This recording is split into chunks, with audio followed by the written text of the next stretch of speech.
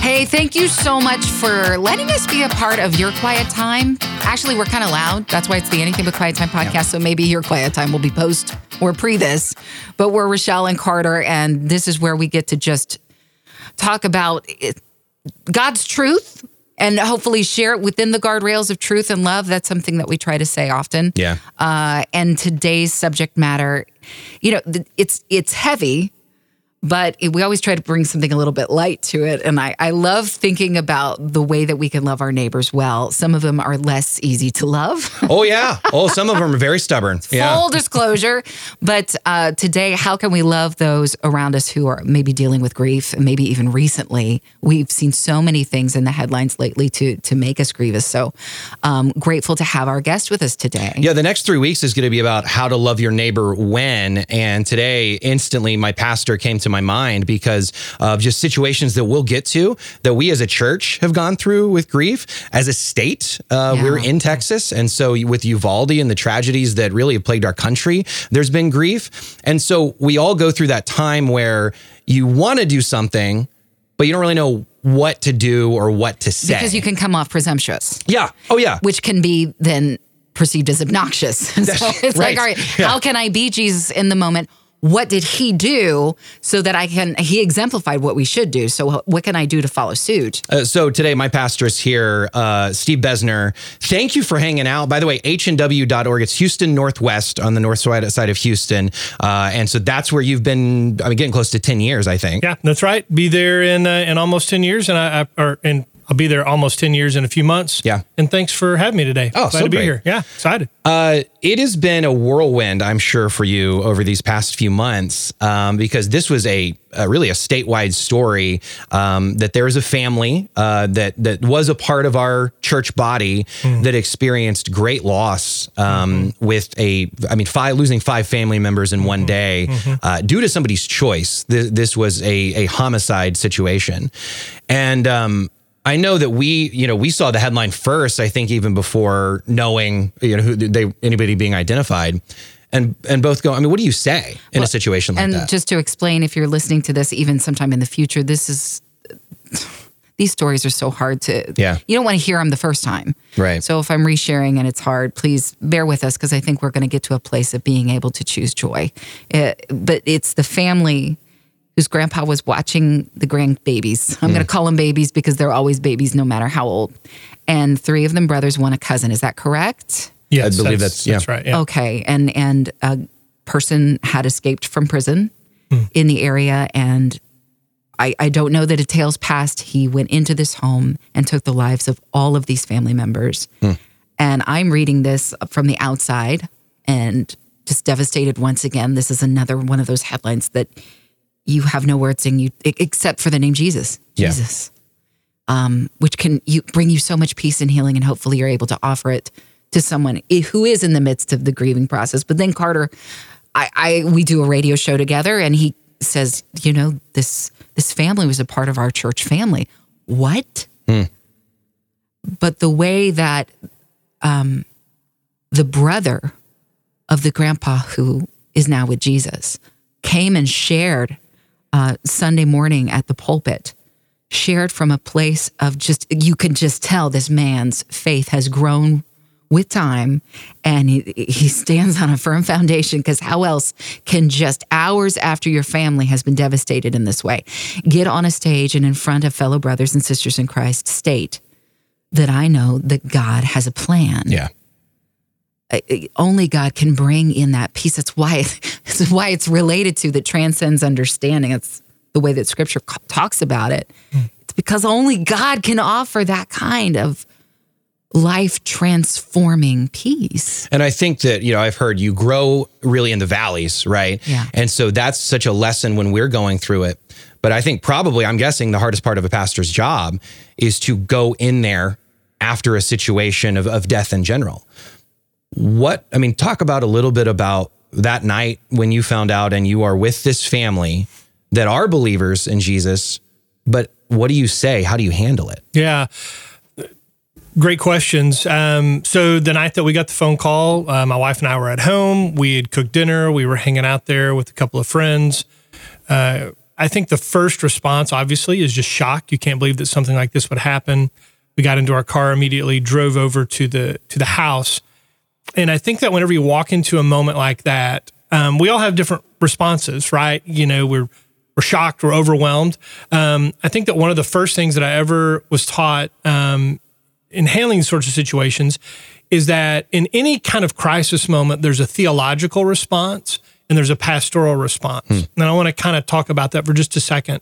The theological response in that moment could be God is still good, God is still on his throne, some sort of reference to those sorts of theological truth. And I want to be clear, Scripture doesn't change, God's character doesn't change, those things are all obviously still true. Yeah. But normally someone in that moment is not prepared to receive the theological response.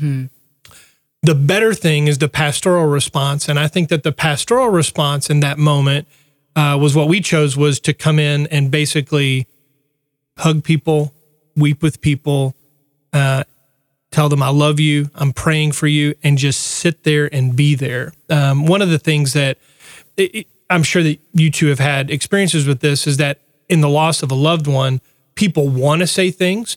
So they gravitate towards that theological response. They don't know what to say, and they end up saying things that unintentionally are hurtful, or they're kind of just, you know, not really theologically solid. And in the end, it ends up confusing people or hurting people. And I think that it's a great time to remember the model of Jesus, incarnational, God in flesh among us, which is the ministry of presence is enormous. And just sitting with people and not really trying to solve it, but just be with them. Yeah. How much time do you think? This is such a loaded question, because who can say? Obviously, the Holy Spirit, sitting with him and listening to his voice. Lord, help me not be presumptuous even with your lead.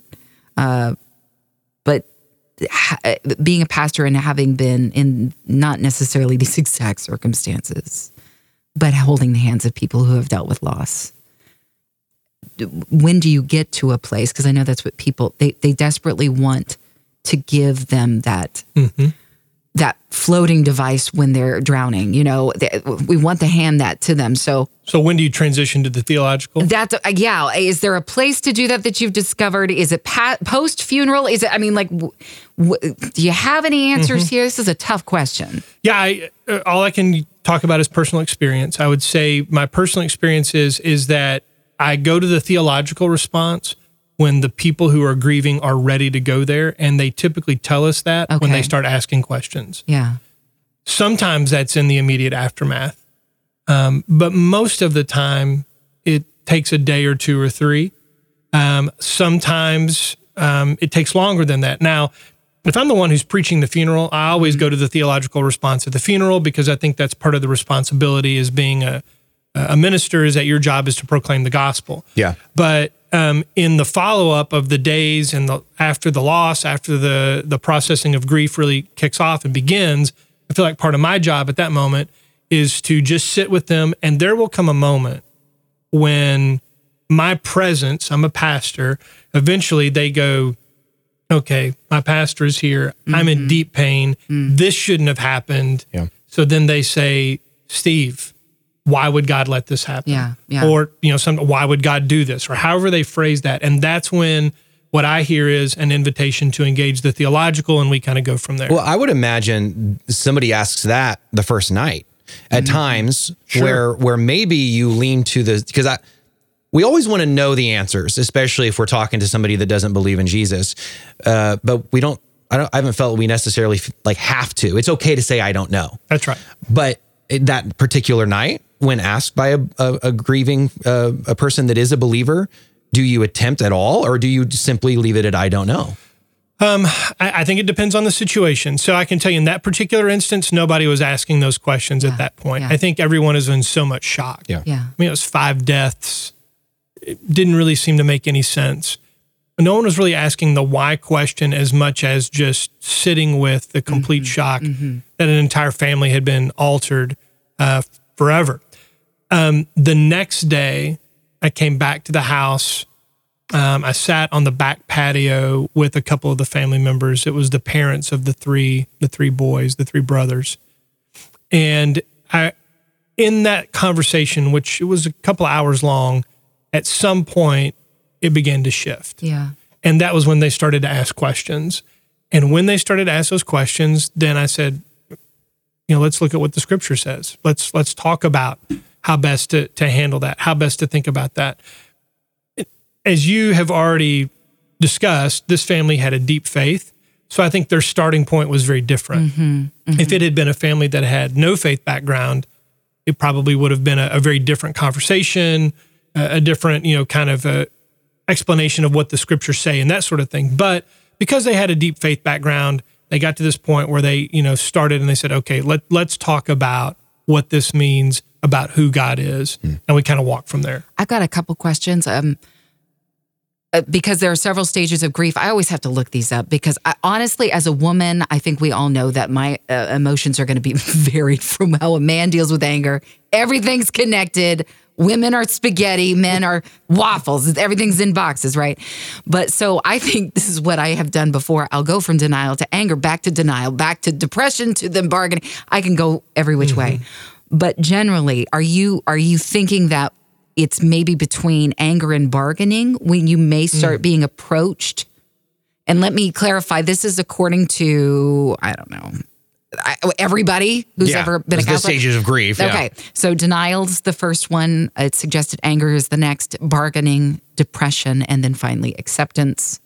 And my question again, is it usually between anger and bargaining? It kind of felt like that might when be. That theological response kind of kicks in. Yes. Yeah, I think that in the shock and the denial, at the beginning, that's when people, they just need someone to sit with them. It helps us gauge. Right. Yeah.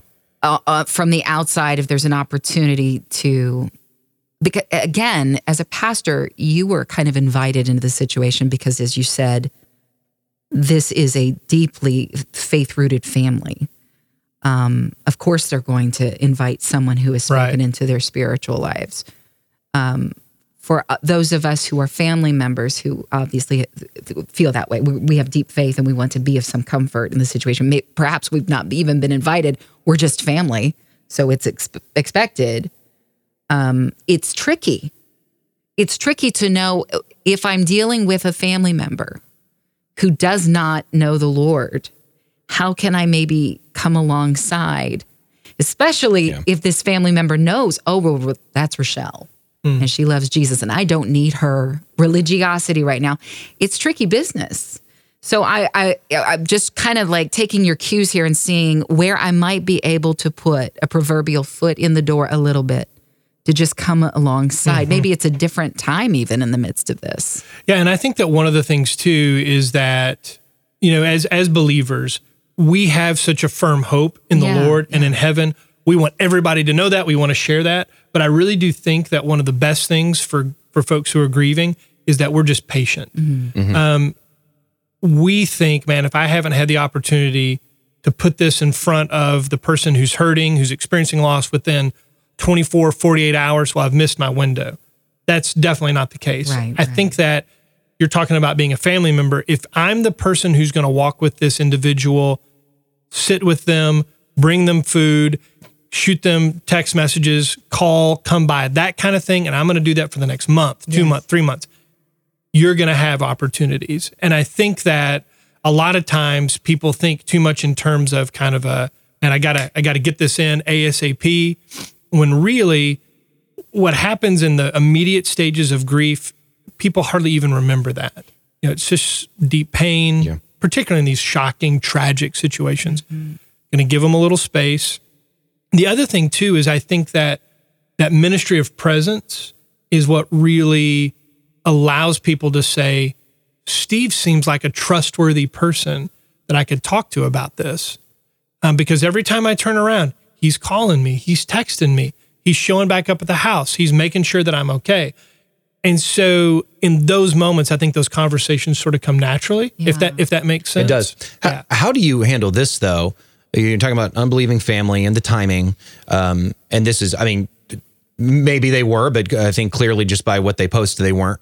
It was a public group, and it said, is there a pastor in the area that can come pray maybe use the term read last rites.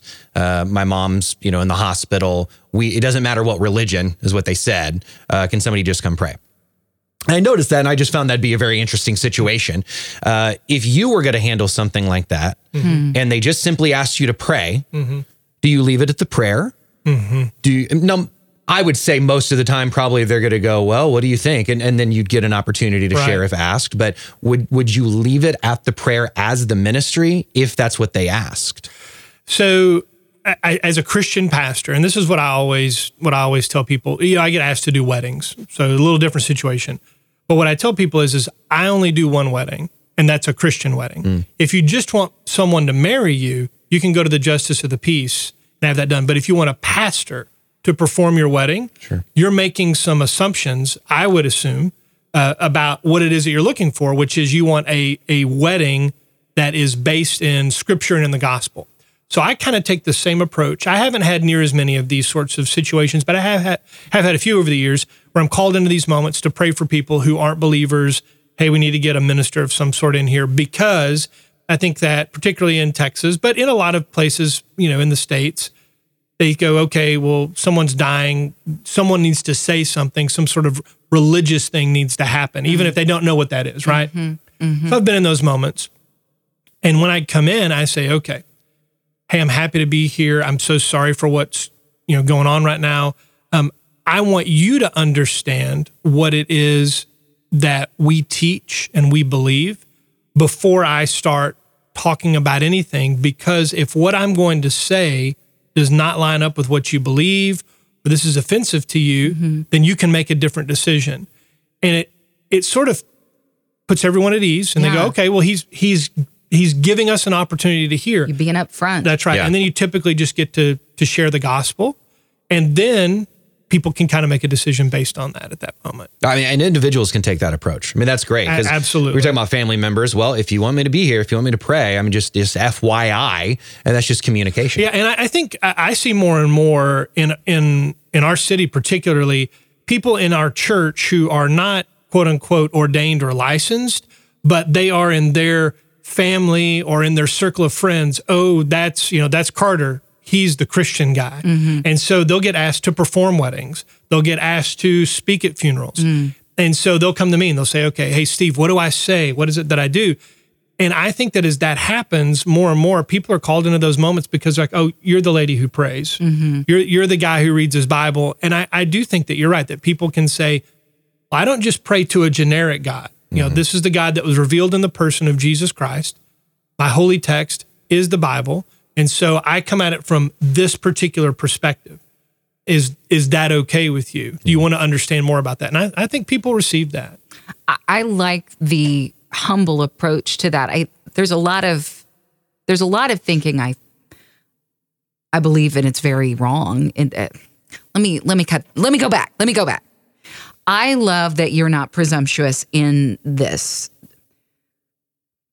And there's so much heart and passion for our Savior that we can be presumptuous and we don't even recognize it in ourselves. But earlier I was saying, hey, making sure that I'm open to what the Holy Spirit is guiding me to, that's not a joke. It's so important and key that we know the truth. It has set us free, and we get so passionate and I got to share with everybody, and understandably, because we know that that's what can help. That's the answer. That's what can save people. So why the timidity? Why do we feel that? Why is it that, Pastor Steve is saying that I presented up front so no one felt like that I bowled them over with my theology, my religiosity or whatever. And I just want to speak to that, and I've seen it even done that way because that was not Jesus. And every time that we get to share a passage of Scripture about Jesus, just remember, if it wasn't for the humility of the Son of God making himself available, his presence available, we wouldn't know the truth. It wouldn't set us free. The act of him coming in the first place is, the most humble thing ever, right? As a child, as a baby, apt to be fractured or hurt or, completely vulnerable. Yeah. And there's this humble quality that we need to marry together with the passion that we have for our Lord. This is the way he came into the world. And I think that so many of the Jewish people were troubled and frustrated by that. As we know, they were wanting a general to come in and take out the Romans so that we can override everything. And your kingdom is here. All right, let's get this going, right? Make it right. And that's what they were thinking. And that's what we continue to kind of carry along with, is we want to make it right. Mm-hmm. But that was not Jesus's approach. Now, when offered or invited into the situation, always just praying, Holy Spirit, lead, guide me. And that's something that I think we're all just kind of going in there going, I don't know. And that's really good. We should always just go, I don't know, in my heart, in my head. God, I know in my heart what I'm supposed to say. I don't know the exact words or the approach right now. So I'm going to get humble before you and say, you got to take over in this moment. Yeah. But I really appreciate that you do not presume with people. And it's so important that we take on that spirit of humility like Christ, because as we shared a couple times already here in the podcast, he was the example. So what can we glean from his experiences? Does he weep when we weep? Yes. Does he mourn when we mourn? It tells us in scripture to rejoice when others rejoice. You know, these are the things that we're supposed to do. And this is our Quiet Time, Anything But Quiet Time podcast, obviously, is what we're going over in our own quiet time. And right now, how does anything in First Chronicles go along with this? Well, I will tell you. Segue. But I was thinking about this as he was sharing, and thank you so much again for being here and sharing. Pastor Steve. He told us to just leave it at Steve. I know. But it was like, I was like, what do you want to be called? It's like, I don't care. You can call me anything. Well, you've opened the door now. So, rookie mistake. But it was interesting. You know, King David was so excited at the thought of building the temple. He was so excited. And at first, he got the go-ahead from his top prophet guy. Go, do whatever's in your heart. And then that guy gets a vision and comes back and says, on second thought, actually, God has a different plan. You're not going to build the temple. He's good with the tent for now, the tabernacle that has been, set up and Moses established. He's good with that for now. But your son is going to do that. What's interesting, because I would have been, I don't know, that would have been deflating, I think. David's got all of these victories under his belt. There's no better king out there. He's a great warrior. He's proven himself, established him as the best king ever. Still to this day, arguably, for Israel, right? So why can't I do this thing? Because I'm passionate about God. And boy, does he know God. Does he know the heart of the Father? Still messes up a lot, but knows the heart of the Father, because he would take himself away from the noise and the bustle and the hustle. And boy, do we still struggle with that today. But he always would find that place in the fields, humbly, is that word again. And that's why he took on Goliath, because it wasn't what he knew that he could do. It was what he knew God could do, because he had those quiet times with God. And he knew that relationship. He knew who his God was. So David wanted to do this beautiful thing for God. And God said, but it's not yours to do. Yeah. So having to release that, I think that would be difficult. But what can I do? I've been asked to wait. And he got things ready. So he had a bunch of beautiful stuff all ready to go. He took Solomon, he knew was young, and he's like, I've got people in place to help guide you. If you always put God first, everything's going to be okay. Here's the stuff. And then Solomon ultimately builds the temple. But I think that's a fear that we have. We know that person is struggling. We know the plans that God has for his people. He wants them. Is it 1 Peter? It says that why is he waiting so long to come? Because he wants that none should perish. He wants them to be in relationship with him. That's the desire. But why do we put it on ourselves as I'm the only one who can do that in this moment? Sure. Maybe God has placed me here for such a time as this. Maybe that is true. But I should never think that I'm the only one who can maybe lead them to a place of understanding. That maybe I'm there to supply some materials, but that someone else can come alongside. Always know that someone else can build build the quote temple. Yeah. Well, yeah, I mean, whether it's grief or not, it just kind of comes down to the planting and the watering conversation that Paul has. Yeah. Have you, in your experience, again, whether grief situation or anything, have you had to simply let people walk away? Oh, absolutely. I think that as you both were talking just now, I was thinking about the fact that in any situation, it's not just grief, it's just in ministry in general, you're always sharing the gospel with people, and people are always choosing.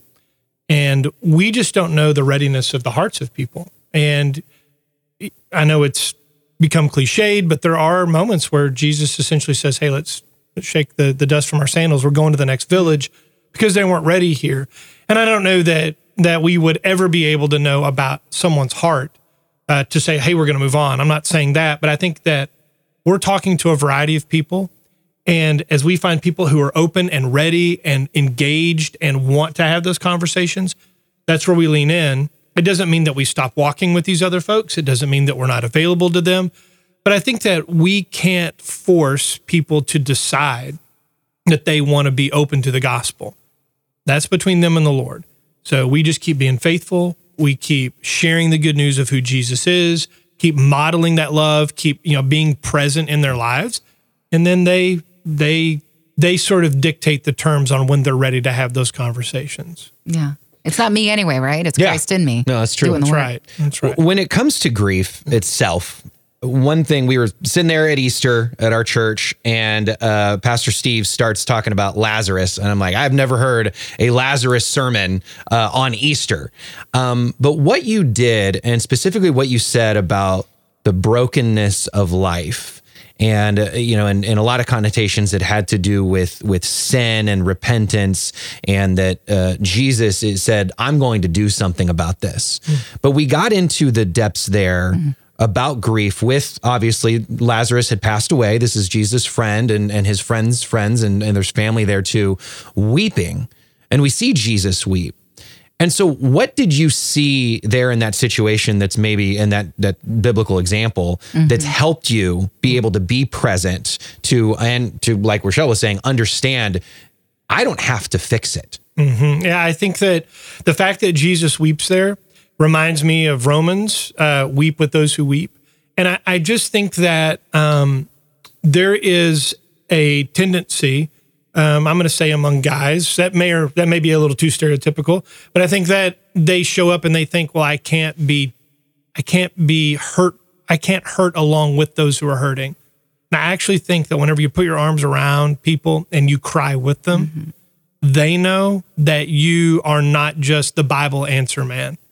You're truly a pastor. You're truly a shepherd. You care about this person. You want to walk with this individual. And I think that that's one of the great things that Jesus modeled in that moment, was that we have been created for eternity. And so whenever we experience death, we hurt because we don't get to carry on that relationship until we step into eternity. And so we grieve, but not as those who have no hope. Yeah. So we have hope, but it still hurts. Yeah. With that part of, because I loved your line, Jesus said, I'm going to do something about it. And that's him dying on the cross. What can we as the body do? And maybe it comes down to presence, because I kind of look at my notes here. I'm like, maybe this has already been answered. But I think tangible ways is what I look for when I hear of a podcast like this. Okay, I can be there. What have you seen that has worked and that has not worked? Maybe a great heart. It's a good question. But what has worked and not worked? And you're talking about in dealing with grief. In dealing specifically with grief. I think starting with things that have not worked, I think we've sort of already dealt with those. But number one, I think, is saying something that is intended to be good, but is either too soon or really doesn't line up with Scripture. So things that I've heard over the years, and you've heard things like this. Another angel got its wings today. Yep. That nowhere in the Bible, and that doesn't help anything or anyone. I think even one that if they're a believer, which is true, but it can be too quick, is, well, they're in a better place. And that if they're a believer, they're with the Lord, that is true. But I don't know that in that moment that's always helpful, right? Now, if it's been someone who's been suffering, with cancer, and that might be a comforting word in that moment. But I think in a tragedy, I am so sorry, period.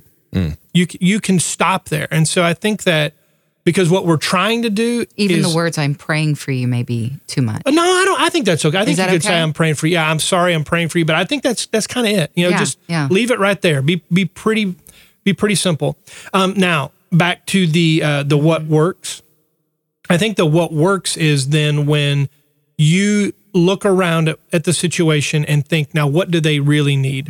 I think the thing that we've all done over the years is we bring food, right? That's kind of what we do. But whenever you look at, so for instance, let's say a woman who's just lost her husband and her kids are grown and gone. What she might need is someone to line up some yard work.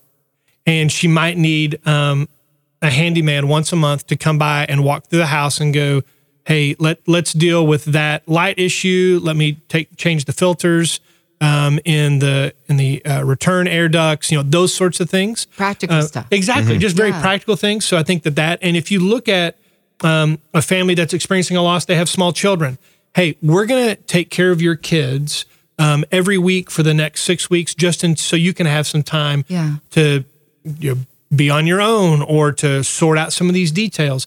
And I think that whenever we put ourselves in those situations, that's whenever people go, man, that really helped. Now, what we typically do is we say, hey, if you need anything, let me know. Yeah. There's nothing wrong with that. But I do think that if you see they need something and even trying to anticipate it and stepping in, those are really, really helpful things. The golden rule always comes to mind here because and it can kind of freak me out a little bit. What is the golden rule, Carter? Well, it's to treat others as you would have done unto you. Right. And so I'm sitting here going, I can't remember what it was, a show or something the other day, and somebody was hurting, and they were pounding on the grieving one's door, saying, "Come on, let's go get dinner, or let's let me help."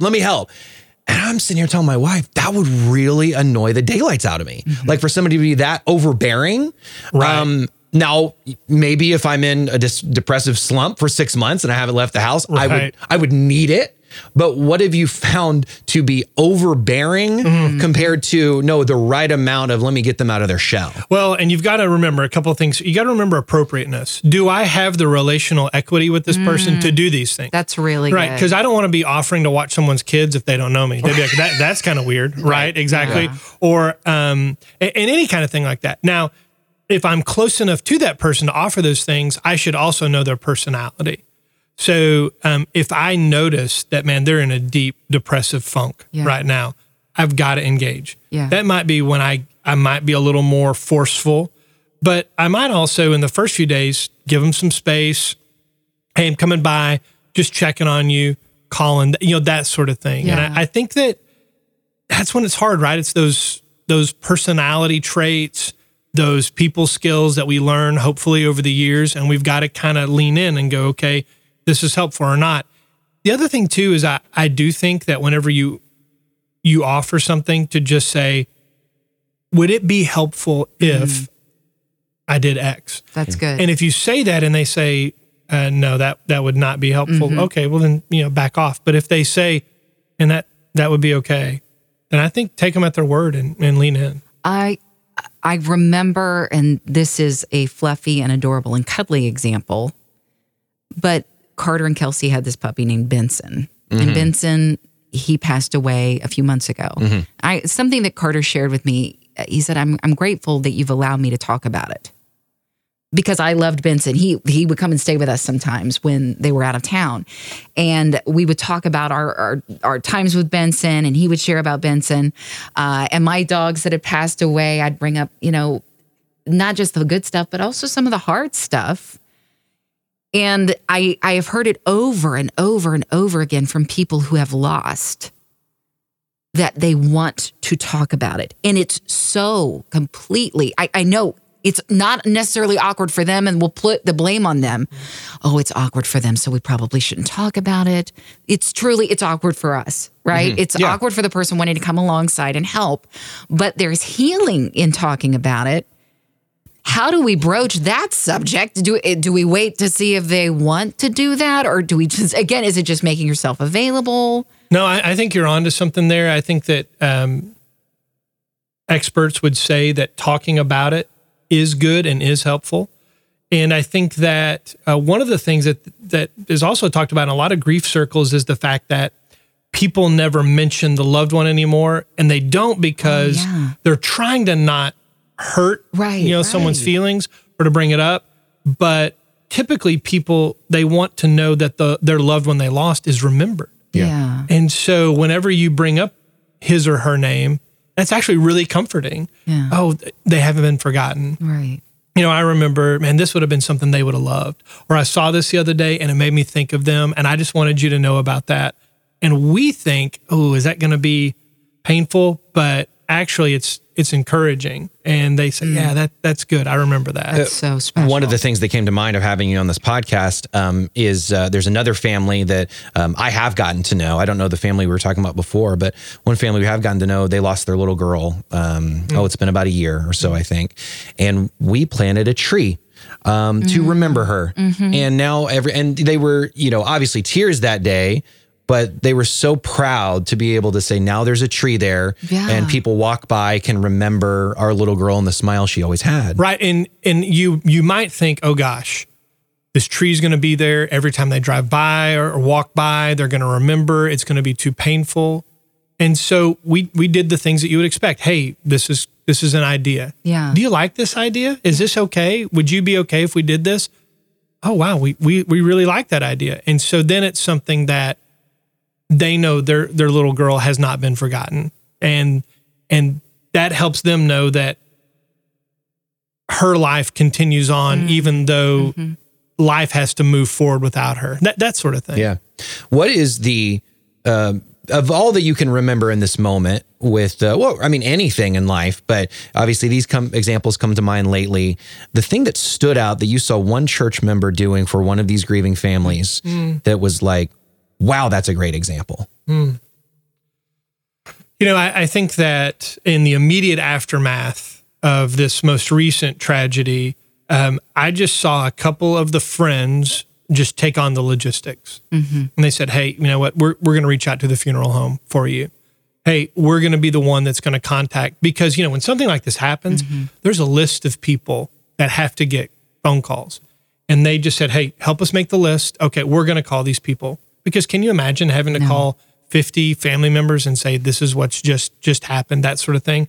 And so it kind of goes back to that previous example, but this was in the immediate aftermath. Rather than just sitting, they also then said, what are the practical things that have to be taken care of right now? And we're going to handle that for the family. I thought that was really, really good. I think the other thing that I've noticed is the people who don't, basically the way that we think of grief is from the time of death until the funeral. Most grief experts say that true grief begins the day after the funeral, because that's when all the logistics have been taken care of. Okay, we've handled the burial, we've handled the service, all the people have come by, everyone's paid their respects.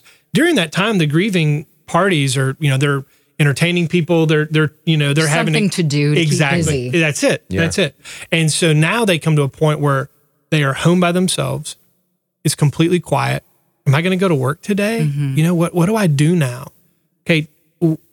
We normally cook dinner for 3, but now we're cooking for 2, or those kinds of things. And that's when I've seen people who have refused to stop walking with those individuals, keep calling, keep checking. How are you doing? What's going on? That kind of stuff. Yeah. Holidays, birthdays. Yeah. Yes. Yeah.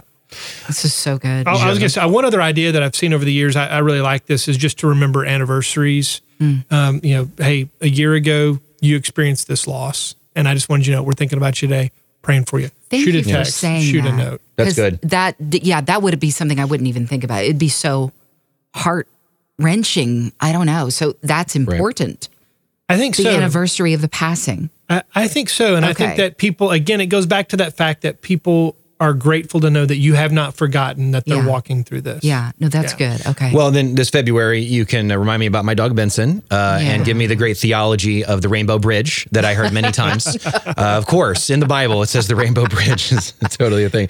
Lastly, I think just sitting here going with all what you've been through and that pastors go through, whether they're connected to it. I know these two examples, I'm sure, hurt you. You knew them, or it's just a lot of heaviness right now, even if you didn't know them and you're going through it. How can people that are regularly attending church or just want to reach out to any church and help pastors in general, what do you guys need during a stretch like this that can be helpful? Thanks for asking. Number one, always just pray for your pastor. I know that people say that kind of stuff, and it may feel a little, trite, but I truly can tell you there have been seasons when people I know have been praying for me, and the only way that I made it through that season was just God's Spirit sustained me. Just in this example we've been talking about, literally multiple times, I just broke down, I wept, and to know that I was able to stand up and preach, or to know that I was able to stand up and do that funeral service, did I get emotional before and after? Yes, but somehow, supernaturally, I was able to make it through that. So I think that prayer is big, and I appreciate you asking too. Every person's different, every pastor's different, but I'm definitely one of those who I'm emotionally connected to the people in my church, and that's just the way that God made me. That's how I'm wired. And so whenever we experienced that loss, it was hard. It hurt. I knew a lot of those kids whenever they were, 2, 3, 4 years old. And so it's hard to not feel some of that pain. And I think just circling back and saying, hey, I just want to make sure that you're doing okay. Do you need to talk to somebody? I'm praying for you. That kind of stuff, I think that's really helpful too. Yeah. I think this is a great example of what the body of Christ can be for one another. And I know that, especially since COVID, attendance in church has fluctuated back and forth. And we'll hear from people, even with our radio show, that listening to Christian music has become kind of their church. And we're always trying to encourage the community that can be fellowshipping with other believers inside of a building, because otherwise it's great if you meet people online, and if you're in a position health-wise that you have to be there, understandable. At the same time, there are outreach ministries in churches that can come to you so that you can have that contact. There's something special about the physical act of touch and hugging and prayer and being together. And when my father could not be the pastor that he was supposed to be, and I've shared about his mental disease before, and he was being hospitalized, my mom, we saw lasagna after lasagna after lasagna come to our house. It's the only thing people make. But it was like, and we started rating. I was like, hers wasn't as good as the other one. But it was amazing as a child to witness my mother being loved on that way. And clearly us children too. But my mother was taken care of by the body of Christ. And we limit ourselves when perhaps maybe you've been in a place of like, I don't know which church to go to. Look, I completely sympathize. I get it. Perhaps you fell out of line with one church, or you're new to an area or whatever, but it can become an excuse that we lean on and cripple ourselves by, as opposed to like, I'm going to run this race and finish it with everything I got. You are going to be benefited by fans in the stands cheering you on. You got this, Rochelle. So it's important that we get involved in the church body, as we see with this precious family they were. And even though the unthinkable happened, the grace and love that took place through your ministry. And when I say your ministry, obviously, we always point back to Jesus. It's not meant to be an ego-tripping thing for you. Yeah. But just the fact that God was able to pour out his love through you because you made yourself available. It's what pastors do, and his people there in the congregation. I know that it was laid heavily on your heart as a fellow congregant member, Carter. And it was a beautiful thing to behold in the midst of just agony. Yeah. That only God could make something, beauty from ashes, right? Well, people talk about, I don't know how people do it without God at funerals. Word. Christians talk about, I don't know how people do it without God. In this, just like you said, I don't know how people do it without a church body around too. And I'm a pastor, so obviously I love church, but I would say that if COVID taught us anything, it's that we do not do well when we are isolated and disembodied. And God became flesh. I think that's pretty important for us. And you mentioned it, Rochelle. I mean, just hugging, being present with one another, it does make a difference. And we can tell ourselves it doesn't. And man, radio is amazing. Any kind of media is amazing. It helps, but there is something unique we were created for whenever we are face to face. And so I think that's important for us to remember. So, great segue. If you're in the northwest side of town of Houston and you want a church body to be at, hnw.org. It's Houston Northwest Church off of 249. And let's see, what are we going to call him? Anything we want? Dr. Mega Hero, Houston Steve Dr. Besner. Yes. Dr. Expert. Yes, Steve Besner, thank you so much for being with us. Hey, Carter, Rochelle, thank you so much for letting me be here today. Really, really appreciate it. And keep in mind, hopeondemand.com for a whole lot more about grief, about community, all of the things that we've talked about, much more resources for you right there. hopeondemand.com.